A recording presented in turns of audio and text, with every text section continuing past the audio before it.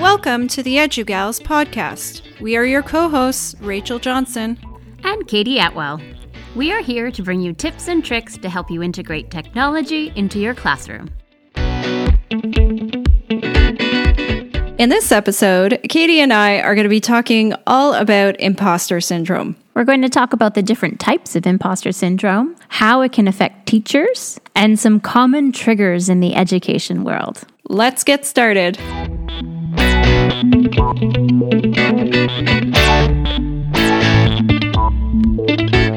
We are going to start off with some news and updates from the Twitterverse and beyond. So our first piece of news is about Screencastify and a new feature within their Screencastify Submit. So they have now added the ability for students to create a video that uses the screen as well as the embedded webcam, which wasn't available before. I love that they've added this option now because you not only get to see their screen, but you also get to see their faces. So really, really great. Yes, I'm glad that they've done that. And our second piece of news has to do with Edpuzzle. So Explain Everything is this really great app that I use on my iPad for creating my videos, my screencasting kinds of videos, because I love the ability to be able to write things down as I'm going through problem-solving explanation or something like that. But what's really neat is now that Edpuzzle is now being integrated with Explain Everything. So you can make your Explain Everything video on your iPad, and then you can directly upload it to Edpuzzle from there. You don't have to put it onto your computer first and go through all of those different steps. Mm-hmm. So this is definitely great for efficiency and saving time. So check it out if you have an iPad, and give it a go. And then our last sort of thing that I think we kind of need to celebrate a little bit is this is our 25th episode. Yay! So quite a milestone that we've hit and worthwhile to celebrate and to celebrate you as our listeners, because without you, we would not have hit episode 25. It's so true. So thank you for listening. So that being said, we'll include links to both of those news articles in our show notes, and you can access our show notes at edugals.com/25. That's edugals.com/25. And now on to our featured content.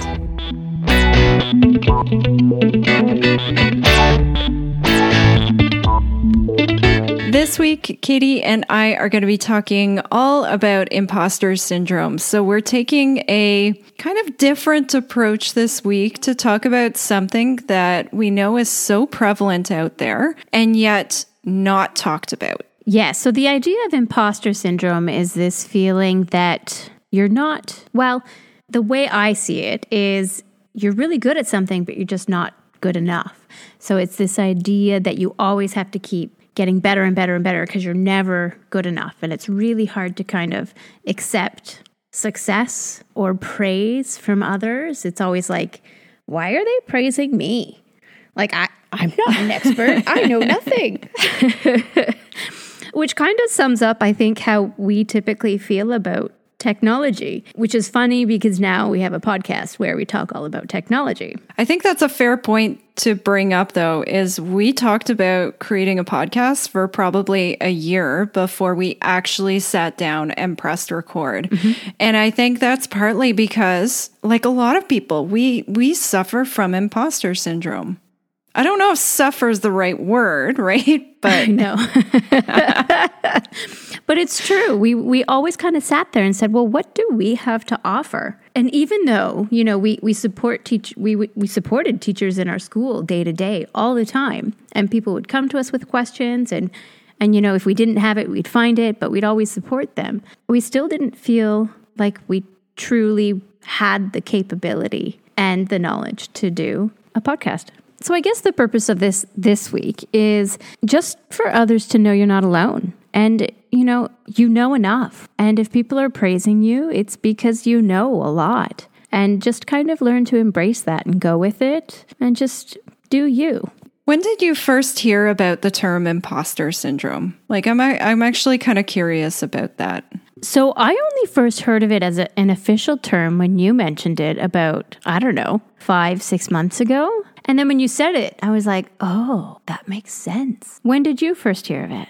I don't know, to be honest. I know it's something that on and off through my entire life I've experienced. And so it was really kind of neat when I finally heard that there was a term for it. It defined it. And I think by defining it, it almost helps you really recognize that, yeah, it is a legit feeling, but there are ways to overcome it and ways to kind of get around feeling that way. Yeah, ways to not let it define you. I think really I kind of first experienced it. This is way, way back, but when I first started grad school. And so like this was a long time ago when I first started my PhD.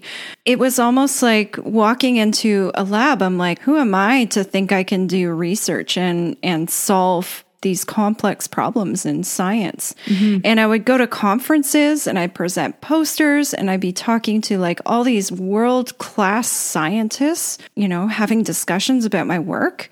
And I always felt like a phony. And that's kind of followed me through like everything I've done. I mean, even now, like podcasting, like I feel like a phony sometimes. I know I recognize kind of what that feeling is now. Yeah.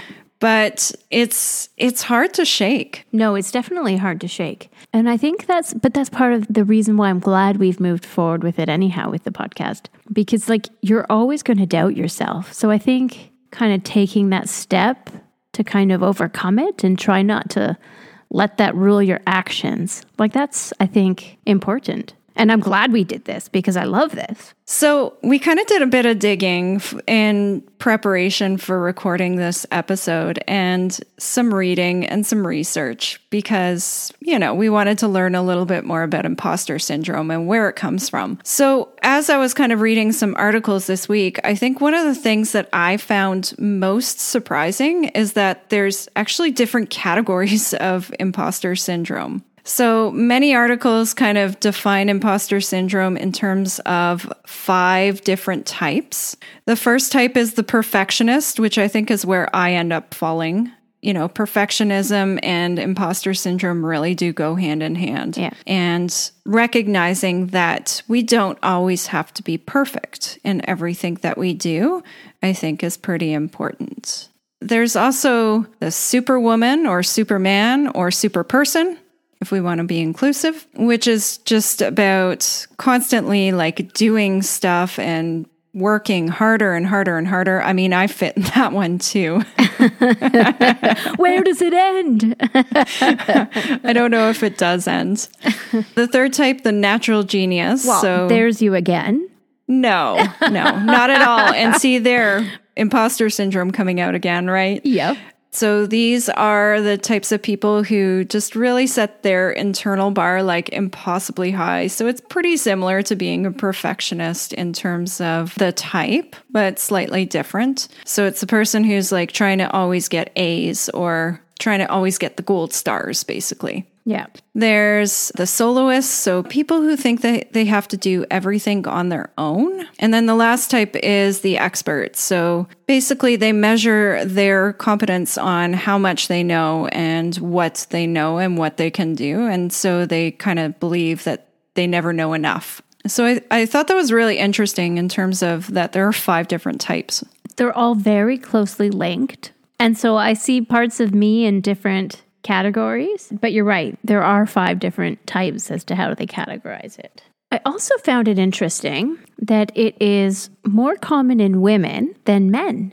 I mean, I'm not surprised because we always feel like we have something to prove, the whole wage gap between men and women. And even if you look at high positions within companies, majority of them are held by men. And so I do feel like women feel like they have something to prove. Yeah, I came across one kind of interesting article that did talk about that too. And it's about kind of why imposter syndrome hits women and even especially women of color much, much harder. And I think it's really kind of interesting take. And I mean, I guess I can see where it comes from. Yeah, it's just interesting to know how many others out there are busting their butts and doubting themselves so much when really they're rock stars. Yeah, definitely. And so part of why we wanted to talk about it is because a lot of educators and a lot of people in, taking on some extra leadership and helping to train and share knowledge with colleagues, it can be really hard when you're suffering from something like that. Not really suffering, I guess, but when it's kind of holding you back. I was like that for a long time until I realized, whatever, I just know what I know. I'll share what I know, and then we'll see where it goes. But, it's important to take a break and say, wait, I know enough and I'm willing to share what I have. And that's enough. So what are some of the things that you do to overcome imposter syndrome? I think, honestly, one of sort of the major things that's really kind of helped, at least recently in recent years, is just putting a label on it. So acknowledging that when I get those feelings, that they're there, but they don't define who I am. And so just, taking that self-doubt and acknowledging it, but then getting over it. I don't know. Yeah, I think the first step is acknowledging perhaps why you're lacking that confidence or doubting yourself, and then finding ways to move around it. But I think the other thing that, I know we both do it, is just to continue my learning. Like, I'm always afraid that I'm going to stop learning new things. And it scares me to think that I might stop learning new things. It's almost the fear of not further expanding my knowledge that kind of drives me to keep going. Yeah, I'm always worried about becoming one of those teachers who just doesn't want to learn and grow anymore. I feel like if I ever reach that point in education, that means it's time for retirement and I'm done. Because I'm like you. Like, I want to just keep learning and keep growing in this profession. I also find that as soon as I get bored, I start doubting myself even more. And so then I'm like, no, I'm not going to get bored. I'm going to make sure I'm busy and I'm learning and I'm expanding. And then that way I'm not going to doubt myself. So I almost keep myself extra busy to make sure I don't go back into self-doubt. I think another sort of strategy that I find very, very helpful is celebrating even the little victories. And so even today, I ran 2 PD sessions, like the first, and they were identical content. The very first one, I had all these technical issues and it took a while to get started. I had to set up another laptop because my screen sharing wasn't working. And it was a bit of a gong show. I mean, tech things happen, right? Yep, all the time. It happens to the best of us. So I've learned to roll with the punches in terms of that sort of thing. But then the following session later in the day went really, really well. Everything ran smoothly. Everyone was engaged. They were talking. They were asking questions, and all the tech worked perfectly. So I think just kind of celebrating that, I got over those tech hurdles and that everything went well eventually and then went really well later on in the day, I think is important to kind of stop and take a moment for that. And not letting it get you down when the tech doesn't go well. Because guess what? Wi-Fi crashes. Programs freeze, servers can't handle volume. Those are all things that we've had happen already this school year.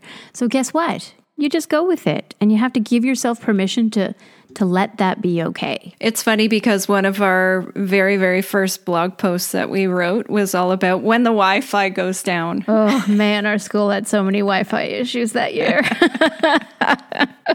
So yeah, if you want to see some early writing from EduGals, you could go to our website and check out that blog post. We'll link it in the show notes because it's a pretty good laugh. We talk about the dinosaur game quite a lot. So, and the best part of the dinosaur game was they turned it off for student Chromebooks, and so I'd be sitting there on my teacher laptop playing the dinosaur game, waiting for the Wi-Fi, and all of my students were so upset. Oh, priceless.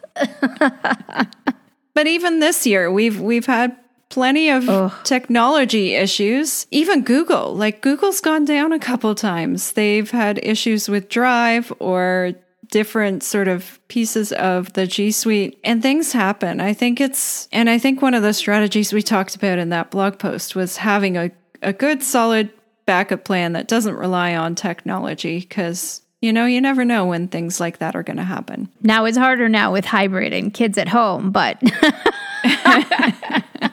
yeah, our latest error with Google is during Meet, the sound stops going through to my students. And so then they have to exit and rejoin so that they can hear me again. Oh, it's so bizarre. So today, all day throughout class, I'd have people dropping out and coming back in and dropping out and coming back in. And it was Oh, no. But I mean, you have to laugh. I must have looked ridiculous as I was talking and my lips are moving and the camera's on and they're like, what is Ms. Atwell saying?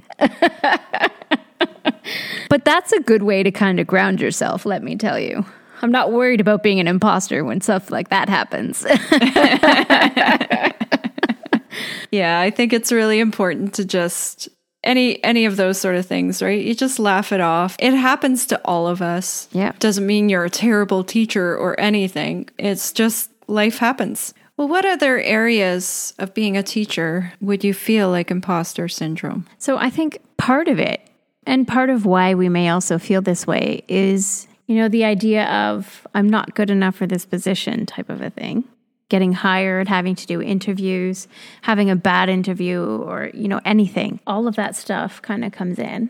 It's almost like, I think, at least where we are in terms of getting hired into a full-time position in our province, it's so tough for teachers and you get beaten down constantly that I think maybe that's possibly where a lot of feelings of feeling phony kind of start, because you're constantly being rejected and told no and not getting positions and then having to supply teach for years and then long-term occasional teach for years. And so I think that could be kind of a starting place on where those sorts of feelings kind of manifest from. And then on top of it, let's say your main degree was in, I don't know, English or history, and then you have to go in and you have to teach a course that is completely different or isn't based on your area of expertise.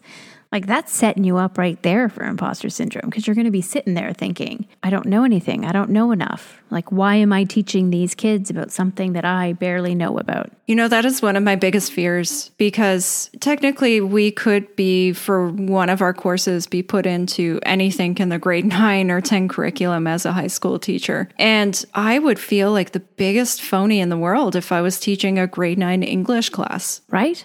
I'm not going to lie. Even the first time I did the careers course or the civics course, I sat there thinking, who am I to tell kids what it's like to go through and try to get university right now? Yes, I lived it, but it's a different system. I know nothing about the college pathway. I know very little about tech. And so, having to have that steep learning curve for myself and invite people in who were good at that stuff, that's great. But it was a huge check on my confidence. Even for me last spring, when I got sections for teacher librarian, I feel like the biggest fraud in the world in the library. Who am I to, be able to go in there and be the teacher librarian? I have a PhD in biochemistry. I don't know. It just, I actually felt like quite a fraud in there. I'll be honest. No, and I think it's common with teachers. I think because of the nature of our jobs, I really do think that many teachers and many good teachers lack the confidence in themselves to recognize how good they really are. And I think that's a lot of why people are so afraid to collaborate. I'm thinking you're probably right, because you don't want to look like the person who doesn't know anything. And you also don't think you have anything good enough to share with the world. Right. It's good enough for your students because you feel like you are okay in front of them because you know more than them. But when you're around other colleagues, sometimes you don't feel like you are the expert. I find myself if I'm in big meetings with a lot of people, this is probably partly because I'm so introverted, but I have a hard time sharing my ideas because I'll be sitting there and thinking are they really good enough to share? Yeah. Or is this going to sound stupid when I give this suggestion? And so usually I'll end up keeping them inside and kind of letting them sit and fester. And, that's not always the best strategy either. No, but it's true, though, because when you're in a room of so-called experts, you no longer feel like you're such a confident person. I think another place where those sort of feelings kind of manifest is even when you're teaching in a class and students ask you questions and you don't know what the answer is. Right? Early on in my career, I used to panic when that question came up. But as I kept going, I kind of say to my students now, I don't have all the answers. I don't know everything. So if you have a question, let's work through it. Let's look it up together. Let's find that answer. Yeah, I think it's really important for us to, if we don't know the answer, to be completely honest and transparent. And yeah, that's what I do too. Sometimes even I get caught off guard. Even after teaching for over 10 years now, a student will ask this like really incredible question and you just sit there and you're like, oh my goodness, I don't know what the answer is. Also, you're sitting there thinking, I wouldn't have had that question as a teenager. That's so true. Like even a colleague of mine messaged me the other day. She was in class with her students and she's like, my students have asked this question and I'm starting to like think about it now and I don't know if I know the answer. And I was looking at the question and I'm like, oh my goodness, I don't think I know the answer too. And so we were kind of having this back and forth discussion about what she should tell the student because we didn't know the answer. It was pretty funny. And it's humbling, but in a good way. I've come to like accept it now and accept saying like, I don't know the answer. Let's go look it up. Let's go figure it out together. Yeah. Or even just throw it back on them. You go figure it out and you tell me tomorrow. I wonder if that's why in a lot of professional development or a lot of staff meetings or any of those kind of big type of gatherings, I mean, we're not doing big types of gatherings right now because of COVID, but I wonder if that's why no one really talks and no one really says anything or asks questions. Yeah, it could be a lot of the self-doubt, not wanting to feel stupid. Because there are sometimes. Now, thankfully, I'm new at the school that I'm at, so I've been asking all the stupid questions this year. But like, if they make comments, I'm like, okay, so what do you mean by that? Because I have no idea what you're talking about here, and I don't know if it's because I'm new. And so now every time they make statements, and I have this face, they're like, yes, Katie, do you have a question? So, yeah. But there you go. But then I get the answer, right? And then I kind of know what's happening. And I know if it's because I missed something or if it's because it's just a new school. I've kind of noticed that a lot recently, which is why I said I wonder if that's the reason why. I've tried some different strategies with professional development because I've been doing a lot of that this year in terms of my role since I'm in a coaching role. And so we did one session where we thought, because of the kinds of situations we're in this year, we wanted to create a space for people to be able to come, ask questions, like socialize, chat, nothing sort of like super formal, like a typical professional development session would be. And so we did that, and we thought, we would share out some little quick ideas as well if the conversation wasn't going. Conversation was not going at all. Do you know what? We are all exhausted, and we don't want to admit how much we don't know. And so I've discovered like that those kind of learning opportunities, they have to be very structured in order to get any kind of conversation going. I almost feel maybe once quad 1 or 2 is done, there might be more discussion-based learning. But until people can actually wrap their heads around the various aspects, particularly because it's a new LMS, there's going to be so much, like right now, there's so much self-doubt. There's no confidence in most teaching staff. Yeah, so I think in terms of our message right now, yes, teaching's different. You know, maybe you have to learn a new LMS. Maybe you have to learn all of these new tech tools that you don't know how to use. But I think what you really need to keep in your mind is, while these thoughts of self-doubt are going through there, that you know how to teach and you know what you're doing with kids. So as long as you're focusing on that, that's the important part. The rest will come. And also know that you're not alone. There are so many of us out there who are just getting by. We're treading water and we're making mistakes and we're learning from them. And I think that's okay. I could see how it's particularly hard for those who are so far in their careers that they're really close to retirement. And now, this comes in and now they're like scrambling, feeling as if they're new teachers again. And they're like, what's happening? But honestly, like everybody is in the same boat. We're all frustrated. We're all tired and we're all learning together. I think you really hit the nail on the head there. by saying that this year is like you're a brand new teacher again. And I remember how tired I was as a new teacher. It does feel similar, except I'm older. So not recovering as well. No, the rebound is not so great.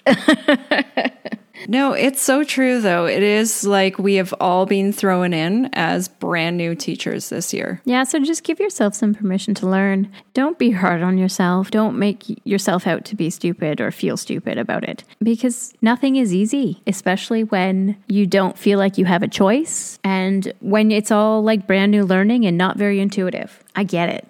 Oh, and do you know what? I just read a tip on a website and I thought immediately of you. It's find a colleague who's willing to be your imposter syndrome co-conspirator. I love that term. Tell me more. It's essentially just find another teacher you can be vulnerable with and say, do you know what? I don't know what I'm doing. And I feel like, Rachel, you are my co-conspirator. Aw, that makes me all warm and fuzzy. Well, it's so true. Like we kind of connected and we've done so much work around technology and learning. And I don't have a problem going up to you and saying, oh, I suck. Remind me why I'm doing this or how to do this because I can't remember it all. Yeah, no, I love that. And you need, what did you call it again? Co-conspirator. I usually call them just my critical friends, but I like that terminology way, way better. Yeah, it kind of makes me feel like I'm up to no good. And I'm not going to lie. Part of me is like, yes, rabble rouser. I have to say, like, I've had a couple of people over the past several years, like when I first became a department head, oh my goodness, the imposter syndrome was strong then. I had so much self-doubt about my ability to be able to be a leader in our school community. And I remember when I found out that I got that position, I ran down the hall to my very good critical friend and I was like, what did I just do? I love that was your reaction. I don't know what I'm doing, right? And so, but you learn, and like having that person that you can talk to about anything whenever you're experiencing that self-doubt or just want to brainstorm ideas or learn together. Like I think that's really important to have in your life. Yeah, you really do need to find your person. It makes such a big difference professionally and personally. And they don't have to be in your same department. Like, don't think that just because you're, I don't know, ESL teacher, you need to find another ESL teacher. I actually find, like, I'm glad I have the perspective of you as a science teacher because I think that you really balance me out well as a language teacher. And so I kind of like the dynamic that we have. And we think so differently that I really love the balance. I love the balance too. I think we do work really, really well together. And yeah, it's like two opposite spectrums, ends of the spectrum, right? So I agree. It doesn't have to be someone in your department at all. And sometimes, in fact, it's better if it's not. Okay. So a few other things that might kind of trigger or make you feel like you aren't good enough that I think are important to talk about. TPAs. Oh my God, yes. Yeah, having an administrator come and observe your teaching. I am not going to lie, it makes me feel like I'm on the spot. It makes me feel like I know nothing about what I'm doing, and now I'm going to doubt every single move I have because I don't know what that facial expression means.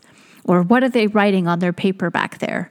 Because now I think that they're writing something that I've done terribly wrong. I think we need to point out that TPA, I don't know if that's a common acronym that's used around the world. So TPA for us just stands for Teacher Performance Appraisal. So in our province and our school boards, we get appraised once every 5 years. And so the process is that you have this pre-observation meeting with your principal or vice principal, depending on who's doing your appraisal. You go through, like you have to put together so much stuff. I'm going to keep this PG rated. Mm-hmm. But you have to put together like lesson plans and like all this evidence of how great a teacher you've been over the past 5 years, basically. And then present that, have this like hour-long discussion with your administrator, and then they come in, observe 2 different classes, so on 2 different days, and you just kind of just sit there crossing your fingers going, I hope my kids are good. I hope my kids are good. Yep. And then you end it by having a post-observation meeting where you have to like completely dissect everything you just did in the classroom. And it is it's so stressful. So that's one thing. That totally is. There's so many different sort of pieces to that process that, you could definitely be doing a lot of self-doubt there. And so I think that's really important to recognize. Another thing is talking to parents sometimes about their children. Parent-teacher interviews. I'm not going to lie. The nerves are real because I'm always like, they're probably far more intelligent than I am. They're going to put me on the spot and ask me about why I do something, and I'm going to feel awfully silly. So I try to be prepared and I try to kind of think about the questions that they might ask me ahead of time. But I've also learned over the years, just be yourself and try to be honest with your students about why you do things, because you'll find that the parents have less questions when you're honest with your students. I had one particular year that I was super nervous about parent-teacher interviews, and that was the year when I was like really diving deep into project-based learning, and we were hearing a lot of complaints because it wasn't the typical teaching style. It wasn't because we were doing project-based learning terribly. It's just that we changed the meaning of what school was for the students. And so they were uncomfortable with it. They were going home expressing their uncomfort with the model. And then so we were really, really worried that parent-teacher interview night. And so I remember just making sure I was so prepared. I printed out, like I went through because it was for an IB chemistry course. So I went through my IB chemistry document and like I highlighted everywhere and put sticky notes everywhere about where IB like really strongly correlates with project-based learning. And then I had all these other articles and research and stuff like that ready. And I didn't need any of it. It's just, it was funny. I went through the whole process of like being prepared to defend myself because I was having all this self-doubt because they were uncomfortable. Yeah. That's what the biggest part of that was. So another thing that I think tends to make me doubt myself is when I take a course, whether it be an AQ, something that I'm interested in learning about. I don't like it. I always feel like I know nothing. So I took my junior AQ course. So AQ means additional qualifications for those that don't know our terminology or lingo or abbreviations, whatever you want to call them. It's funny you say that. So my husband always complains that I explain some acronyms or abbreviations, but not the ones that he doesn't know. So apparently I'm really good at giving out like the terms for each of those acronyms for the ones that I always do. But if it's a word like an acronym he's never heard before, I just assume he knows. Thank you. That's amazing. But anyway, so I took my junior AQ. So that's your qualification for teaching grades 4 to 6. Now I took that it's one of those kind of qualifications I need in case I ever decide I want to go down the admin route. I don't know if I want to go there, but I just kind of wanted to get it out of the way. And this summer was a good opportunity. Man, I know nothing about teaching grades 4 to 6. Oh. It was eye-opening for sure. I don't know if I could. I have a lot of respect for elementary teachers because I don't know if I could teach elementary. I really appreciate taking that course. I found it pretty eye-opening, and it's weird in terms of timing because it's actually coming in quite useful this year in my role because my role is from kindergarten all the way up to grade 12 now. For me, the course where I really felt, so it's funny. So I'm going to give you 2 examples. The first course was doing the Facing History and Ourselves course, all about the Indigenous history in Canada, because I am not an expert. And that kind of pushed me out of my comfort zone because it was learning that I thought was important for me and my journey there. And that was terribly uncomfortable for me. There were so many people who had done so much already to learn about it. And I was just like, oh, okay, well, at least I'm here and I'm learning, but it's so hard. And then the other time, and this is going to seem funny to you, when I was doing my ESL specialist. So English as a second language. Yes. Isn't that funny? It is, because I see you as an expert in that field. And so I think part of it was there's not a lot of training beyond that specialist. Like there's things I can do to continue my learning, but it almost maxes out at that in terms of acknowledging the learning. And like I'm sitting here thinking, I don't know enough. I need to keep learning. How can you tell me I'm a specialist? And so it's a bit of a internal debate on that one. Oh, that's really interesting. I never thought about AQ courses. And even when I was doing my master's in education, I had one course where, oh my goodness, I felt like such a fraud.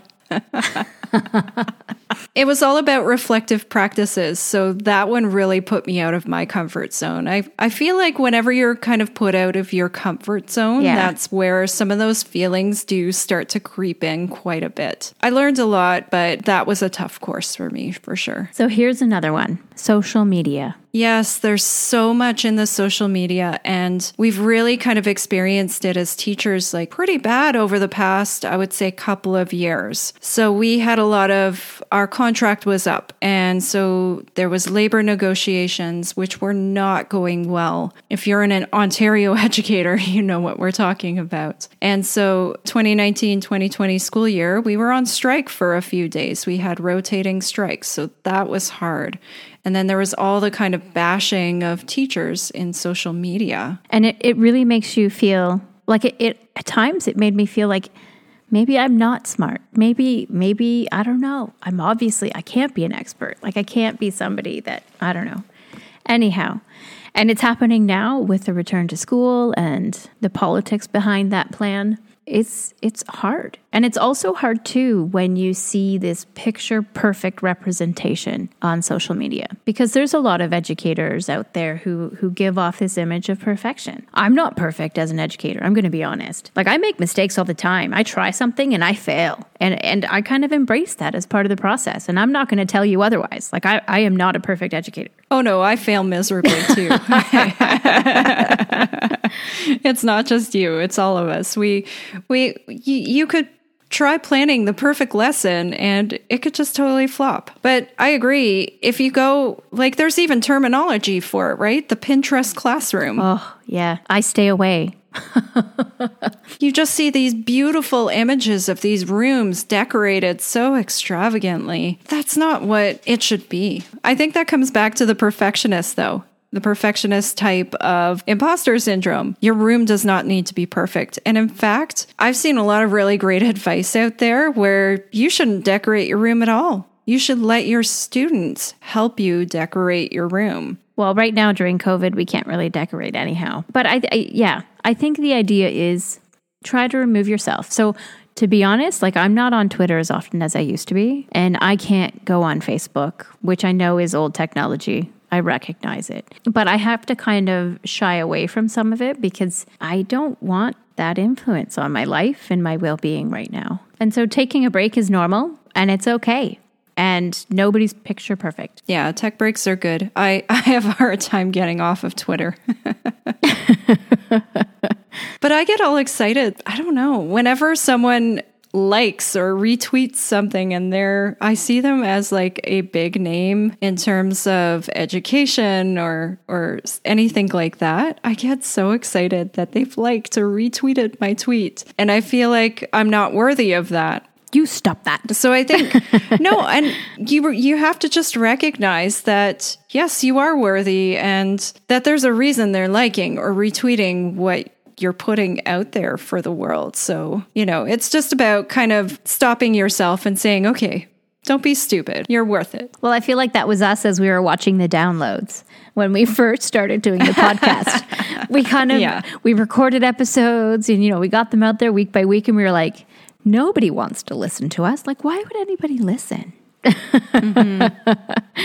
And now here we are at episode 25. How amazing. Yes. And we know we put this out on Twitter a few weeks ago because we are recording a little bit ahead of time. But yeah, we just celebrated 1,500 downloads. And I think that's really important for us to just take a second and celebrate that. Yeah, no, it's amazing. But yeah, so I think really what we wanted to do with this episode is to let you know It's normal to feel like you don't know enough and to feel like you doubt yourself, but don't let it affect you. I think you need to find ways to move past it and embrace your expertise and try to be confident, because you really are a good educator. And you're a good mentor. Consider being mentors to younger teachers. What we'll do, we'll post a couple of articles on our show notes, which can be found at edugals.com/25. And then that way you can kind of check out a little bit more about imposter syndrome. We also found some articles that relate directly to educators and how it can affect your practice and some of the triggers that you may experience. And so we'll be sure to link those in as well. And if you feel like sharing even experiences you've had in terms of imposter syndrome, or if there's a scenario that we haven't presented today,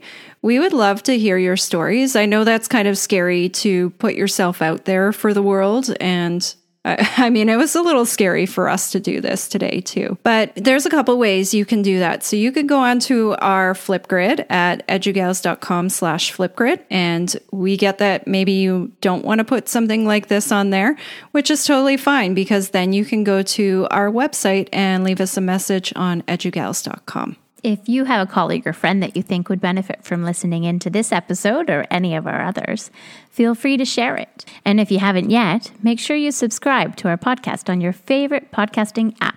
Thanks for listening, and we'll see you next week.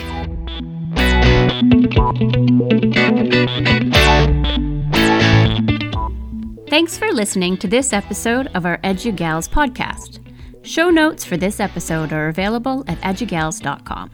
That's edugals.com.